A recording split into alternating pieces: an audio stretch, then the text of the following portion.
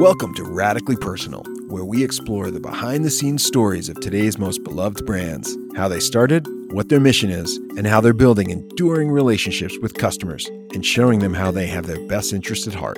I'm Joseph Antonelli, CEO of Gladly, where we're on a mission to help companies reinvent customer service and deliver on the promise of radically personal customer experiences. On today's episode, I am joined by Sean McGinnis, the president of Kuru Footwear. Sean and I chat about balancing personalization with efficiency, which have historically been thought of as competing goals. You're oriented for personalization or you're oriented for efficiency. And sometimes you can find both. And when you can, it's magical. We also talk about what it means to put people at the center and how leading with empathy is the golden rule of service. We learn from our customers what they need in order to make good decisions and use the data that is ever present inside the business to try to treat customers the way we would want to be treated. You know, it's the old golden rule. And so we're constantly trying to evolve the way that we interact with customers. And finally, we learn how providing personalized service, along with a little help from technology, has helped Kuru provide world-class anticipatory experiences. If we could just all reach a little bit higher and find either the technology, the systems, the process, or the methodology that will help us better serve our customers in a way that is more anticipatory while also being more efficient, that's what every brand in the country should want. And we stumbled into it with you all, and it's been an absolute blessing. So yeah, we love it. This is Radically Personal. Welcome. I'm so excited to have Sean McGinnis of Kuru Footwear on today on Radically Personal. Welcome, Sean. How are you? I'm doing great. Thanks for having me. That's good. Why don't we start? I always like to start the podcast with a little bit about the origin story of Kuru. You've got this really interesting place in the market, and I just think that story needs to be told. So I'd love to hear the story of the company, how you got involved, all that goodness. Yeah. So our CEO and founder is a gentleman named Brett Rasmussen. And Brett, from the time he was a teenager, always knew that he wanted to start a shoe company. As part of our sort of company lore, we have pictures of drawings, hand drawings, and lined paper from when he was in 5th or 6th grade. No way. Yeah, I could go access them and show them to you. They're 15 awesome. feet from my office here. It's just incredible. He was in grade school or middle school, and some kid showed up with a new pair of kicks, and they were the pump kind. And he was like, "Wait till you see this! I can pump these things up, and I can jump higher, I can run faster." And Brett was fascinated. He thought, "Oh my gosh, that's the coolest thing I've ever seen!" You know, typical schoolboy behavior. And from that moment, it was a dream seed that got planted along the way. And Brett took a chance, shortly after graduating college, and decided to start a company. The whole dream kind of from that perspective began when he entered a business plan contest at the University of Utah in 2006 and won the grand prize. So that $40,000 check is another part of our company lore. We've got it hanging on the wall, one of those ginormous checks, with a foam backer board. It's 6 feet long. It's huge. The old presentation check, and he spent 2 years doing patent research and talking to anyone and everyone that he could about how to get shoes made and where to get shoes made, and learning from people along the way. And that's kind of the beginning origin story. But the real interesting part, I think, of our journey was when he went and did that patent research. He really he knew that he wanted to have something that was defensible in terms of an intellectual property backstop in the marketplace. He wanted to do something that was different. And so he spent a lot of time understanding the biomechanics of the body and how all of our joints work when we walk and when we run and when we jump. And he invented this technology that we embed in every pair of shoes that we make. His initial thesis was he just wanted to build a better shoe. The question really was at the beginning, if I buy a pair of running shoes, how come I also have to spend another $80 on a pair of inserts to make them work for me, air quote, right? And so the thesis was, why can't I just take those shapes and build them directly into the shoe? Right. And that's kind of what the original theory was. He had no intention of building a shoe that helped solve foot pain. He just kind of stumbled into that. He started hearing from customers along the way that technology removed some of the pain that they had been experiencing for years or sometimes decades. And so that's how Kuru Footwear was born. We were launched in 2008, and here we are 13 years later. That's awesome. Now, how did you get involved with the company? What's your background? Yeah. So, oh my gosh, my background is bizarre. Let's start way back when. Well, when I was a small child, no, I graduated with a degree in acting, went off to law school. Wait a second. Acting and then law school? I love the combination. Oh, yeah. So the acting story, I had every intention of going to med school and was a typical, maybe atypical, but stupid 20-year-old college male, and joined a fraternity, and had gotten good grades for my freshman and sophomore year in math and science. And junior year, there was an advanced organic chemistry class that started at 8 a.m, Monday, Wednesday, and Friday. And this 20-year-old kid was not getting out of bed for an 8 a.m. class until about 4 weeks in. And I was so lost in advanced organic chemistry that I ran into the arms of the theater department, because they happened to be doing a musical that I had done my senior year in high school. And I got heavily involved in theater at that point, and they were able to get me out in 4 years. So it was a pull the ripcord moment of like, I need to get out of college. I don't want to be here for another 5 or 6 years, whatever it's going to take to actually do this thing right. So hence the undergrad degree in acting. And then I went off to law school. Got my degree at University of San Diego School of Law. Graduated in 94, spent 10, 15 years in legal sales, selling to law firms across the country. And one of the things that we developed as a program was marketing services and websites. And so I became very proficient in marketing for small B2B law firms, SEO in particular. So I quickly became known for SEO inside the business. And then as we were spinning out, we spun out a separate unit inside of larger Thomson Reuters that sold websites to law firms. And when they were looking for someone to lead the SEO department, they looked in-house, and I took my first sort of corporate role and moved from sales management to SEO management. And then suddenly I was a marketer. And then how'd you end up at Kuru? From there, I've about every 3 years or so, I took a promotion, moved the family around the country 4 or 5 times, and was ultimately recruited out here into Salt Lake. Led a big marketing agency out here, and when I left that agency, I happened to meet our founder through a mutual friend, and joined the firm in October 2019. So I've been here about 2.5 years now. That's awesome. That's great. Yeah. One of the things that you talk a lot about in terms of your approach to customer experience and service is this phrase you've used called anticipatory, which I think is such an interesting approach to thinking about service. Like, where did that come from, and how does that embody how you deliver the customer experience at Kuru? Yeah, that's at the vision of our CEO and founder, Brett. So Brett read a book back in the day that mentioned that phrase, and he really locked onto it and just fell in love with it. And so it's been a focus of ours. It's actually part of our, not our mission statement, but we run the business on a system called EOS.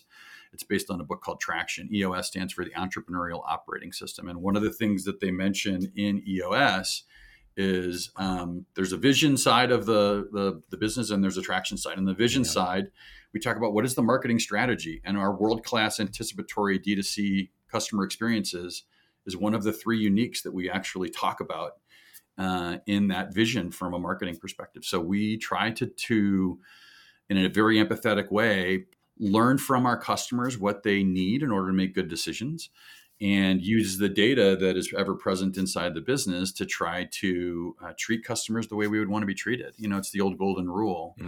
And so we're constantly trying to evolve the way that we interact with customers. We meet them where they want to be met in terms of the various different channels. And obviously, Gladly's a huge part of that ecosystem for us. When we made the change from our prior partner into the ecosystem that y'all provide, we became 30% more efficient in how we deal with customers. And so it's a great example of when we think of anticipatory, the fact that your system can guide a customer back to the same agent, the same Kuru Guru that we were working with 2 days ago, no longer do we have to context switch, and we don't have to go and spend 5 minutes reading up on the thread of what that customer history is. When they reach out and they catch one of our team members like Fern just goes, "Oh, I remember dealing with you. I remember a call a couple days ago." Now that makes it a much better experience from our customer's point of view. And so that's a huge part of how we kind of treat our customers every single day. That's awesome. You used another word I also love when we founded Gladly, which is empathy. Yeah. And, this idea of, being empathetic for customers' situations. And I just think when you bring that and enable, and by the way, I love how you call the team gurus. I refer to all of the people who work on Gladly as heroes, but gurus is really great. I think that, this idea that the way to create connection is through these empathetic conversations that happen where you actually can show that you have a customer's best interest at heart. And I think that you do that super, super well. Part of the thing that, when you have talked about anticipatory and also just learning, you shared a story with me once, just a little bit about how part of once you realized what the job of Kuru is, and that seemed to come from all of these conversations that you were having with customers around how you were helping people feel better. And was that mostly from, I've purchased, like, you do a lot, it's interesting, your purchase experience, you ask a lot of questions actually, which is very unique, which I like actually. And so, like, are those the kinds of insights that you drive then to turn them around to anticipate people more? Is that the idea? Yeah. So we believe very strongly in this. It's a product-oriented framework called Jobs to be Done. Clayton Christensen here from Utah originated some of the frameworks behind that in partnership with some other thought leaders. And effectively, that theory or that kind of methodology for doing product management asks product owners and product managers to think about the following question. What is the job that your customers are hiring your product to do for them, right? What is the specific frame of mind that they have? What are the competing alternatives that they're considering you against, right? Sometimes it's not doing anything at all and suffering through the foot pain. Sometimes it might be surgery. It could be as radical as that. It could be custom orthotics and a trip to the podiatrist. It could be Dr. Scholl's aftermarket inserts from a local grocery store, right? Like, there's this whole range of considerations. And so we're constantly trying to evaluate and understand the jobs that each of our customers is hiring that specific pair of Kurus to do. So you can think about that in almost different levels, right? I mean, in the big picture, I like to say that we are stylish shoes for foot pain. That's kind of the category that we live in or that we inhabit. And I like to think of that as like a Venn diagram, right? Typically, stylish shoes create foot pain, and typically foot pain shoes are very stylish. And there's a sliver there that overlaps, and it's us and maybe a couple of other players that we pride ourselves in kind of providing the best of both worlds there. But a layer down, the question is like, well, what are they using those specific shoes for? What is the activity that they're doing? Yeah, what's the job? I mean, we have certain people who will wear our hiking shoes to church with a suit. Like, that raises the question, is there a better shoe we could develop for them for that specific job? And is that market big enough for us to go and kind of spend the time, the resources, et cetera, to go address that specific job? Or is that job one that most customers would say, you know what, I'm okay being uncomfortable for 4 hours because I know it's just that one thing. I need to go to a wedding and I'm willing to look incredible in my stiletto pumps and I'm willing to put up with some foot pain as a result of that. And I'll put my Kurus on when I get home and they'll help solve that problem, right? Yeah. So we really like to think of it through that jobs framework, and it's guiding our principles on a regular basis. So a lot of what you saw, even, for example, we survey on the post-purchase checkout. Right. The minute you make that purchase, we say, hey, why did you buy these specific shoes today? Or is it for a specific job that you do, like a work job? Or what are the kind of things that you plan on using them for? We gather that data. We provide that feedback back to our product team so they can understand why our customers are buying that specific pair of shoes. Yeah, I love it. The framework that you talk about, is very famous for the job of the milkshake. And so folks would go out, like go on YouTube and search for Job to be Done. And there's this whole thing of like the research they did of like, why are people at 8 o'clock in the morning going through a drive-through of of a fast food restaurant and buying a milkshake, and people would like, that just seems kind of crazy. Like, why are these people ordering milkshakes? And it turns out because they're very slow to drink on the commute home. And so we talk about that internally a lot. So I really love that. It's a great framework. Yeah, it is great. and just the milkshake. Oh, it's the best example ever. It's like, it's a head scratcher. Like, who has a milkshake for breakfast? It turns out a lot of folks, just not us. Right. You said something interesting about when we were talking about anticipatory service, and you said that you've become 30% more efficient by delivering more personalized service, which seems like that would not happen. Like there's this, I think there's this natural belief that delivering personalized service takes more time. Yep. You've had the opposite experience. Yeah. I have this personal point of view that I originally developed it when I think about how we market our services, but I've learned in this role as president at Karooooo that it applies to almost every single department. And you're hitting on another area where it does apply. And that's that you're either kind of oriented for growth or you're oriented for efficiency. And in this case, it's you're oriented for personalization or you're oriented for efficiency. And sometimes you can find both. And when you can, it's magical. Right. Like there is something incredible about what you just said, which is we're gonna give you better service than ever, and we're gonna be more efficient at it.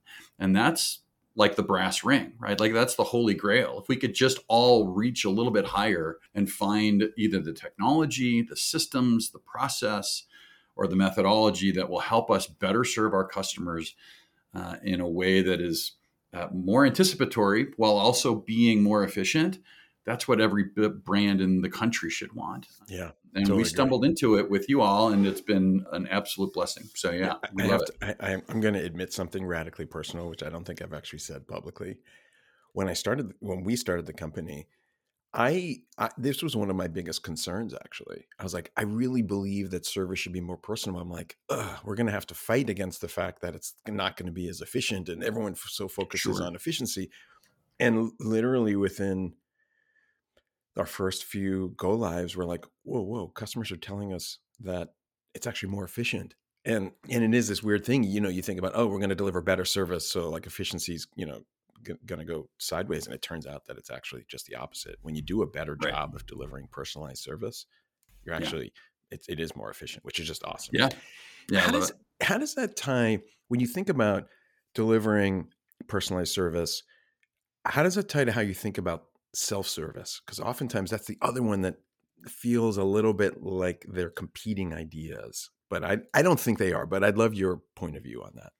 Yeah, I think for us in particular, we're constantly looking for ways that we can allow people to self-serve while giving them every opportunity to choose a different pathway, right? And so especially in the pre-purchase experience, there are customers that just have questions and they feel more comfortable talking to a human, and that's fine. Right. We replicate those same questions and answers in the Q&A section on the site, and we are constantly thinking about ways that we can short circuit the question answer interaction inside of a chat window, for example, or inside of SMS now.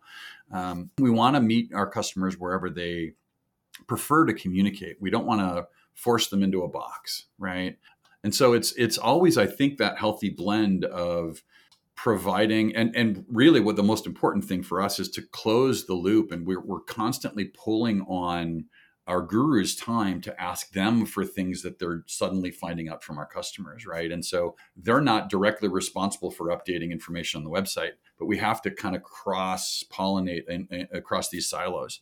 It really goes back to, Brett talks about this an awful lot. When he first started the business, it was he and one other person that were doing product development and answering the phones. I know those feelings. It was really easy to take that customer feedback and push it into a different department because you only had two people doing everything, basically, right?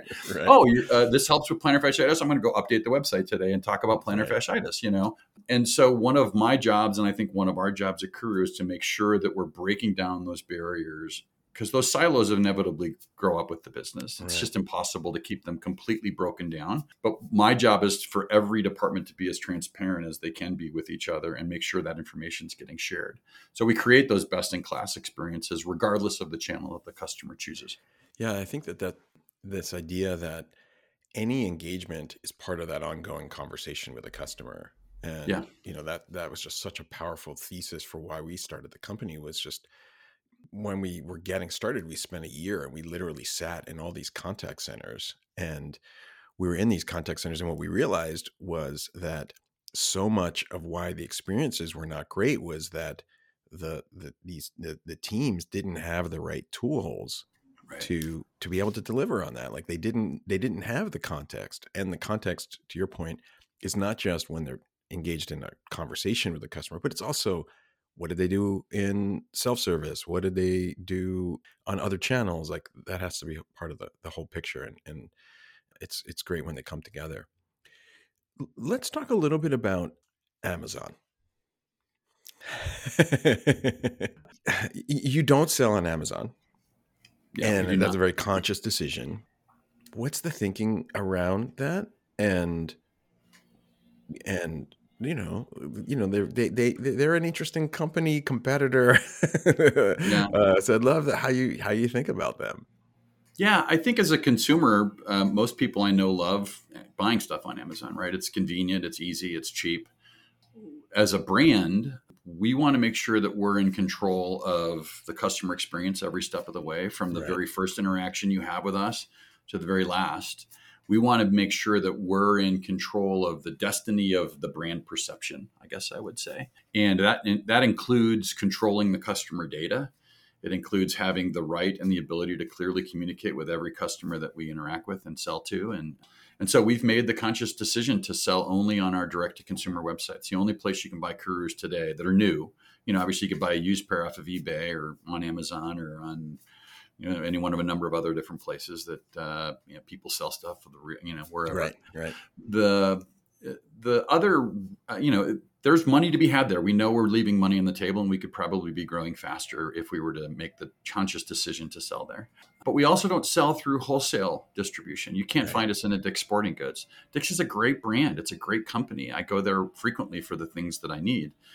But for our brand, we've made that decision that we want to own every aspect of the customer relationship and interaction as wholly and completely as we can, at least for now.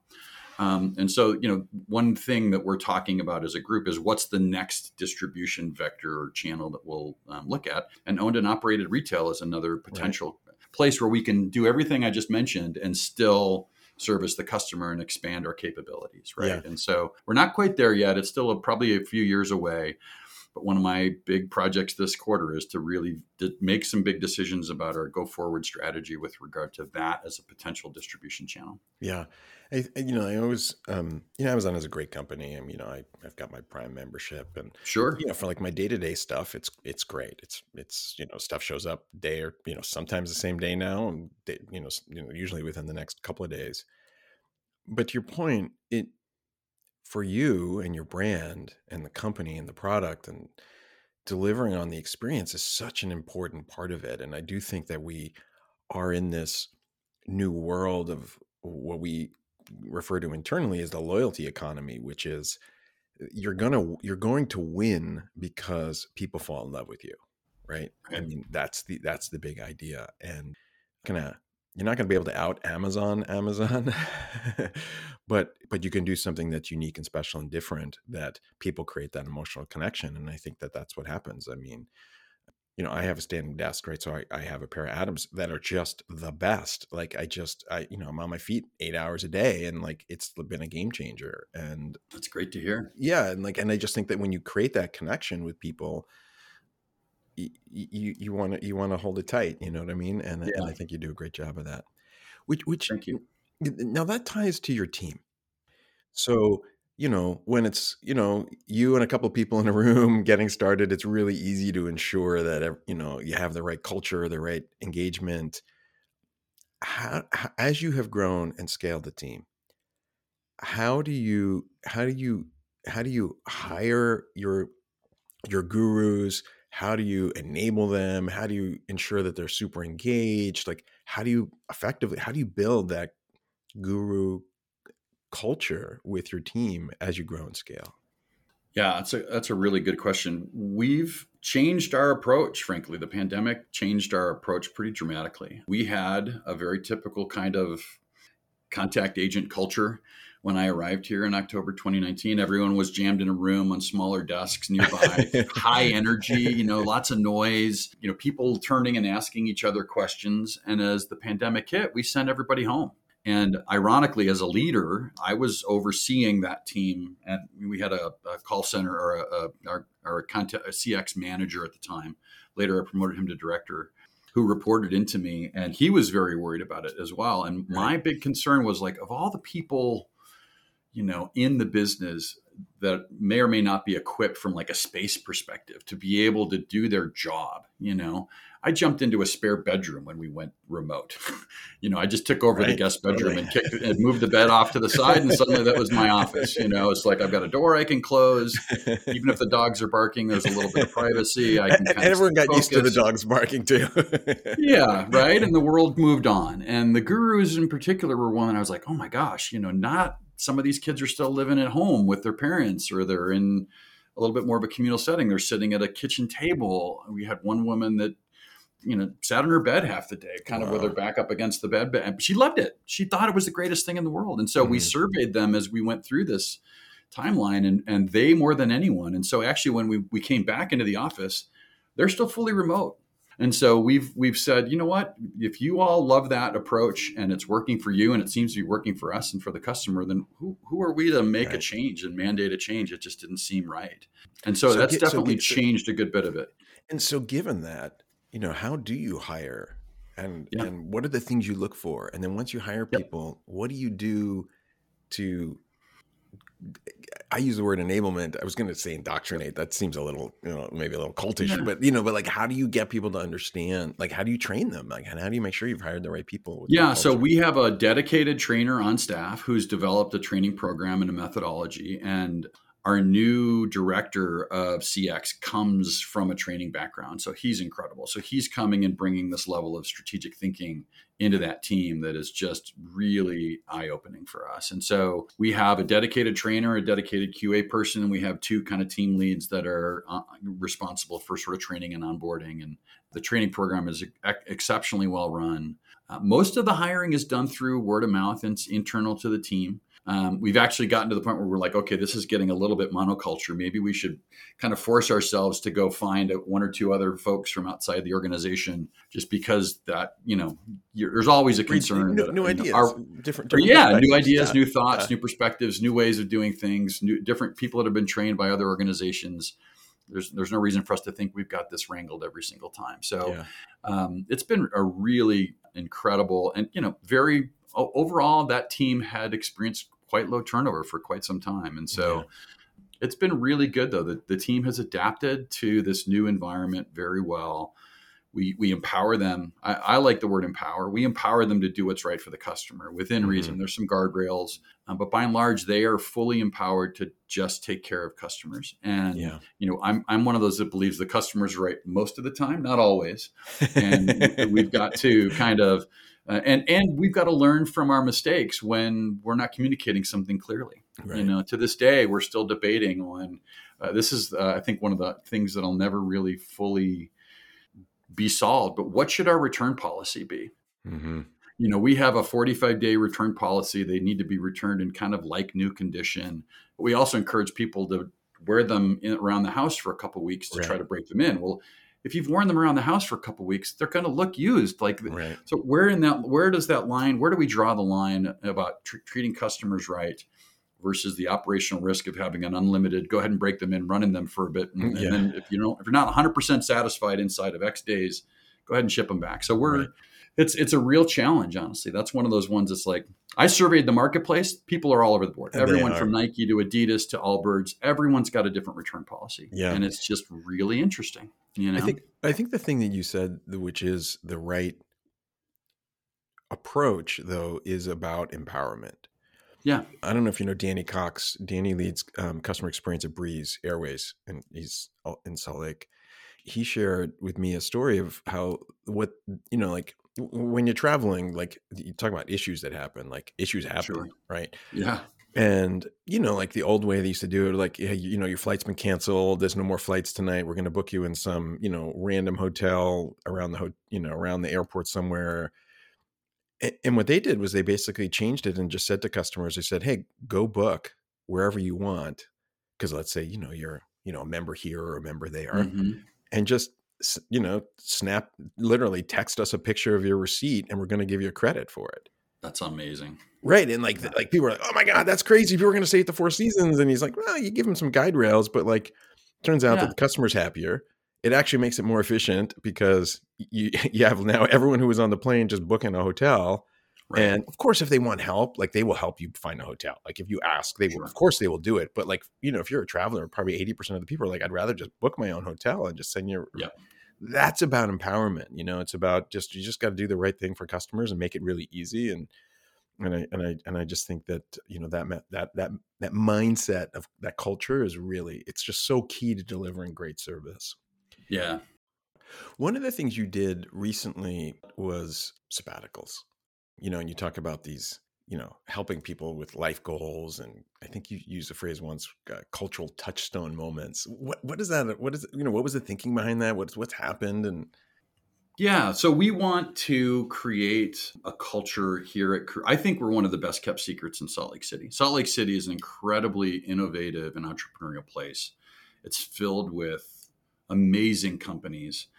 There's probably, well, I'm gonna go ahead and say it. There's probably more unicorns per capita in Salt Lake City than anywhere other than maybe Silicon Valley.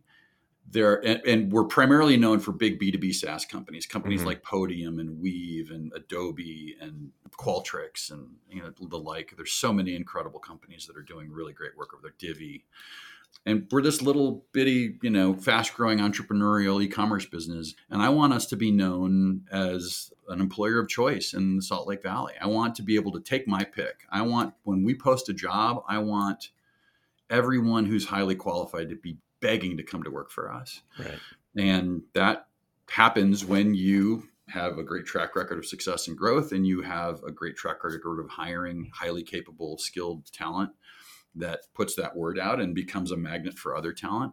And then it also happens when you create benefits and other things that I think get talked about and are highly valued. And so we explored this idea of a sabbatical and ultimately made the decision to do it. And we did it by tying the whole program into our mission as a company. Our mission is we exist to help our customers pursue their life's passion, potential, and purpose.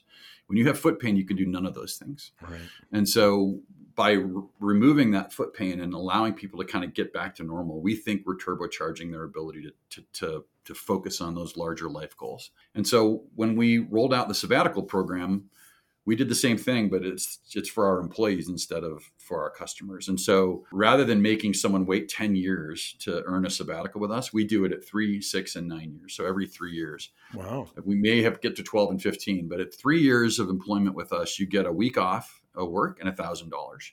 And we want you to take that time and that money to go check off one of your life goals. So when we hire you, Joseph, when you come work for us, we're going to ask you, identify your kind of big bucket list items, right? Help us capture those things and put them on, and we hang them on the wall. And the whole idea of the program is to use that time and that money to go and do something that you wouldn't have otherwise had the resources or the time to go and do.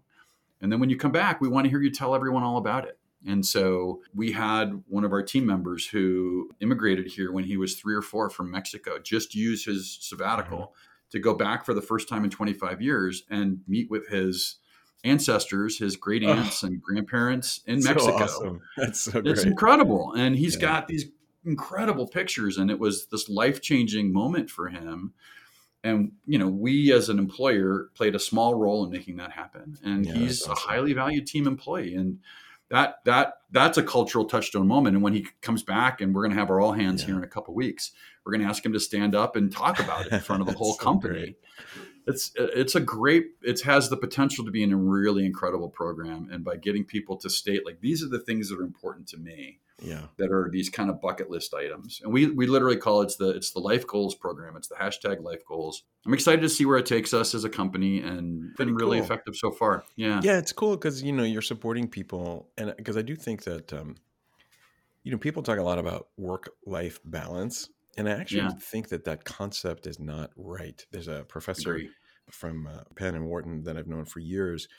And he sort of has a different approach, which I really like, which is that you really want to optimize both of those things. Because balance, the problem with balance, when you think about a scale, like the justice, like you think about the scales of Hmm. justice, like one has to go up for the other to go down, right? Yeah. And I think that that idea of actually how you optimize and sort of try to integrate, and you're supporting people in their personal lives to do things like that, they bring that Yeah. value back to their work. And Yeah. I just think that's an awesome, awesome idea. Yeah. A guy I used to work with used to say, there's no such thing as work-life balance. There's only work-life integration. Mm-hmm. Yeah. And like how you integrate those two things together is everything. And Yeah. I love it. It makes a ton of, I've always agreed with him, and I agree with you as well. It makes a ton of sense to me. So, the name of the podcast is Radically Personal. And so you may have heard this, but I like to ask everybody to share. So if you can share something radically personal about you that most people don't know, that maybe had an impact on who you are today, and how you think of the world and your work, what would that be? I know I don't. Well, maybe some people I guess know it, but those that are closest. But I was a competitive tennis player all through high school and college, so traveled quite a bit, and I'm just a very competitive guy. Uh-huh. It's not that I like the competitive nature of it. It's, for me, it's less about winning and more about not losing. Mm-hmm. And And so that's what was been, it I about? think, Well, yeah, what was it about tennis then? Like, was it that it just instilled in you this competitive instinct, or was it an outlet I think for I've it? always been. I remember. Let's go back a little further. 8 years old. I remember my mom We're going back. driving We're gonna me keep going back. the summer. The summer I was 8 years old. I was in Little League baseball. I was taking golf lessons. I was taking tennis lessons. I was on a swim team. I Oh was in my a goodness. bowling league on Saturday mornings. My poor mother was my chauffeur, and I was always athletic and always competitive. And I just did everything. If it could be done, I was interested in doing it. And along the way, kind of focused down on tennis to the detriment of some. Like, I gave up. I didn't play baseball in high school because it was competing with tennis as a season. Right. Right. And I was the best player in the school, and one of the best players in the county, in the state of Illinois back then, way back in the day. I don't play tennis anymore today. Now that's all kind of focused on golf, and I think that that level of competition in those summers with my friends and family, I think it formed a lot of who I am in the business world today. That's great. I thought you were going to talk about something else, Oh, but you put this on Twitter, so it's not quite that. oh, That's that. not. Yeah. Your tattoo. I thought you were going to talk about your Yeah. motorcycle gear shift tattoo around your ankle. And now Yeah. everyone's got to go search your Twitter and find the picture of your ankle, which I thought That's was. true. That's true too. Yeah. My first tattoo 2 weeks ago or 3 weeks ago with my 17-year-old. It's for those that like to ride motorcycles, everyone knows that for the most part, it's the gear pattern is 1 down and 4 or 5 up, right? And so, fun little tattoo that I saw, I was like, oh, I want to get that. So that's my first tattoo. I love it. That's great. Well, in closing, what's next for you and Kuru, and where you want to go? Well, right now we are in the process of replatforming the whole business away from Magento into Shopify. So we just kicked off a huge project. So it's going to be 5 or 6 months. So our whole tech stack is changing. Almost every single tech tool that we use is changing, with the exception of Gladly. The only thing that was completely off limits as we made that decision was that we have to continue working with Gladly. So thanks for all that you have done for us. And Thank you. I'm super happy to be a customer, and I'm looking forward to continuing to work with y'all and continue to evolve our program as we go into the new world with Shopify instead of Magento. Yeah, well, Shopify it's a great platform. We're excited to continue to partner with you and continue on the journey, and can't thank you and the team enough for all the partnership and feedback, and look forward to many, many, many, many more years together. And thanks for taking the time today. I really appreciate it. Sean, thanks again for your support and being a great partner to Gladly. We're really proud to help you and the entire team continue providing the radically personal customer experiences you're known for. I'm Joseph Antonelli, CEO of Gladly. If you enjoyed this episode, please be sure to subscribe on Apple, Spotify, or visit us at radicallypersonal.com. We'll see you next time. Thanks for listening. This is Radically Personal.